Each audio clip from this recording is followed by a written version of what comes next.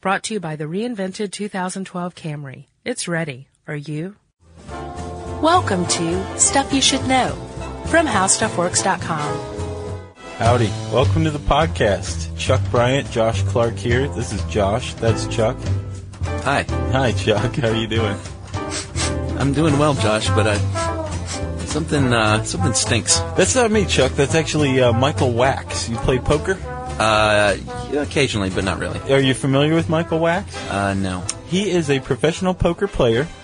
He's a big guy, 440 pounds. Okay. And he was recently ejected from the Borgata Casino in Atlantic City for an unpleasant smell, basically. Wow. He, like I said, he's a big guy. He'd been playing 17 hours straight. So apparently he was on a roll. Yeah. But I guess he'd also failed to shower in between. I Right. don't know. I guess they didn't comp a room for him or anything for, a half hour or anything like Right. that.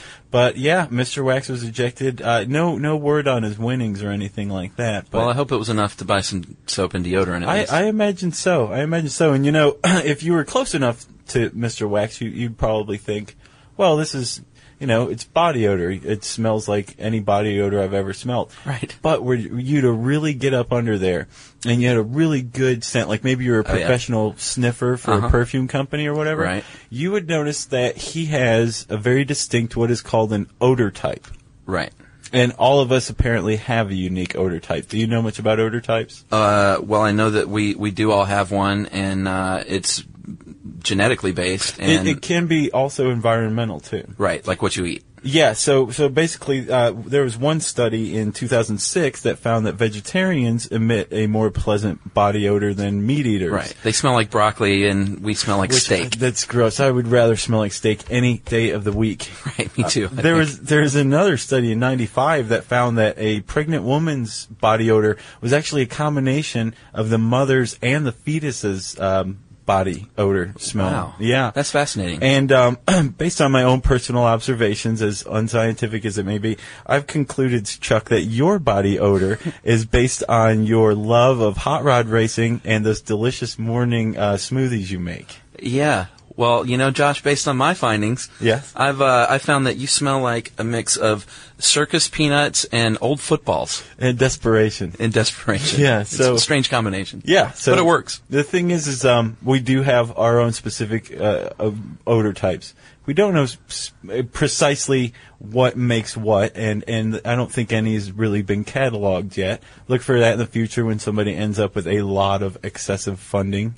Right. But we do have a couple of theories of why we smell. There's this anthropologist named Louis Leakey, and he postulated that we actually smell, evolutionarily speaking, to ward off predators. Right. Which is something we had to deal with before. You don't so much anymore, unless you're like a lion tamer. Sure. Or a hillbilly. Right. That kind of thing.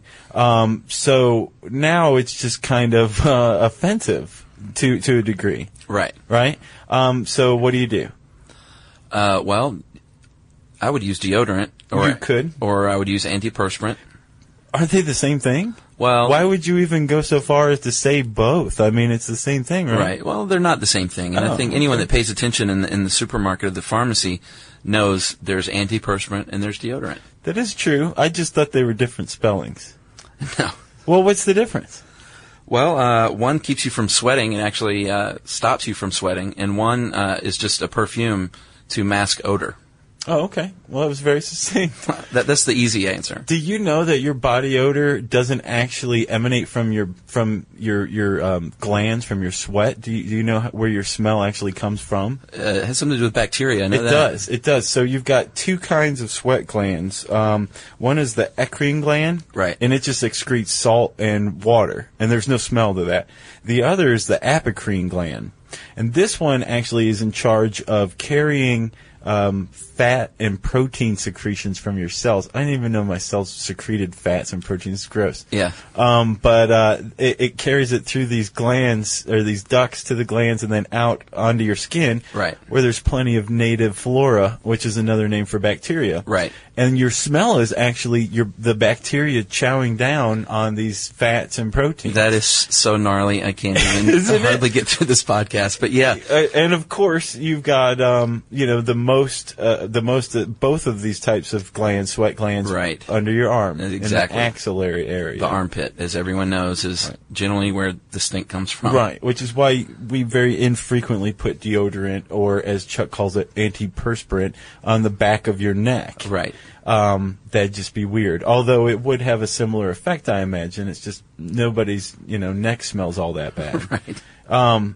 So do you know much of the history of deodorants and antiperspirants? Well, I know that it kind of started in the 1950s in the United States, at least. Well, it became a social taboo to smell in the 50s. Right. You watch Mad Men? Well, I was just going to bring that up. Let's hear it, because I don't watch it. Yeah, it's one of my favorite new shows. I'm kind of late to it, but I've been watching it on the on-demand feature. Mm-hmm. And there was an episode that dealt with antiperspirant spray, and this is in 1960s when the show is set. And how they sold it to you, I think they said, you're not afraid to get close, or don't be afraid to get close, right, which recalls Get a Little Closer, right, from, I think, Arid Extra Dry was the deodorant that used that. Get a little closer. So it's interesting that what they're implying is, with a lot of advertising, is sex. Get a little closer, don't be afraid to get close to your husband. And I just think, the show in general is really neat, that in the 1950s and 60s, when the advertising boom really started, is where, a lot of the things that we have today and social taboos, like, they were told to us by these ad men in New York in the 1950s and 60s, and people bought into it. Yeah. And all these years later, you don't want to stink because you want to get a little closer. Exactly. And conversely, if you do stink, you should be afraid to get closer, right? Right. So it's really paid off. In 2006, just antiperspirants and deodorants accounted for $2.5 billion in sales. Yeah. Think about it. They're $4 tops for anything you find at the grocery store, right? It turns out I've developed a theory about deodorant and antiperspirant sales. I can't wait to hear that. So there are three big things on the horizon that I think are going to cause the deodorant and antiperspirant market to fluctuate. You want to hear? I'd love to. Okay, so the first is baby boomers. Okay. It turns out that in your 50s, right, in the 50s to the 60s range, deodorant use kind of falls off. You don't need it quite as much, right? You don't need it, or you're not bothered by your smell? Either way, people in their 50s start to use less deodorant than they did when they were younger. Interesting. That actually affects the market, and we've got a bunch of baby boomers who are hitting 50, 60, 70 now. Just walking around stinking. Well, pretty much. Have you smelled your parents lately? I try to keep my nose away from Precisely, right? So with all of this huge aging population going on right now, I predict that the deodorant and antiperspirant market will decline because of that. Right. But, you ready? Yeah. I also predict that that market will be helped by global warming. Because summer sales are just the biggest, bulkiest season for deodorants and antiperspirants. Right. With climate change, we're going to have longer, hotter summers, right? Right. And hence the deodorant and antiperspirant market will soldier on. They'll be able to bounce back from that discrepancy. Right. And the third thing I think will bump it up even further. Bovine growth hormones. It's all over the place. It's in milk. It's in beef. It's, I believe, in chickens. And it's causing early onset puberty in children. Yeah, and I know that your glands that make you stink, for lack of a better word, they don't come around until you're like 11, 10, 11, 12. Until about the time you hit puberty. Right. If puberty starts at age 8 all of a sudden now, thanks to drinking regular milk, right, then you're going to need deodorant soon. So that will expand the market, the younger market for deodorant and antiperspirant companies. These are just some theories, some ramblings I come up with. They come to me in my sleep, that kind of thing. But I wake up thinking about deodorant all the time, too. Yeah, so do I. It's more market stuff that I think of, but in this case it was applied to deodorant. So, Chuck, maybe we should get a little more specific, like, how does deodorant work versus how does this antiperspirant you keep talking about work? Well, I know deodorants don't keep you from sweating, so all they can do is you apply it to your axilla. Is that right? Your armpit. Yeah, your armpit. Sure. And that just masks the smell. It's a perfume. To an extent. Fill me in.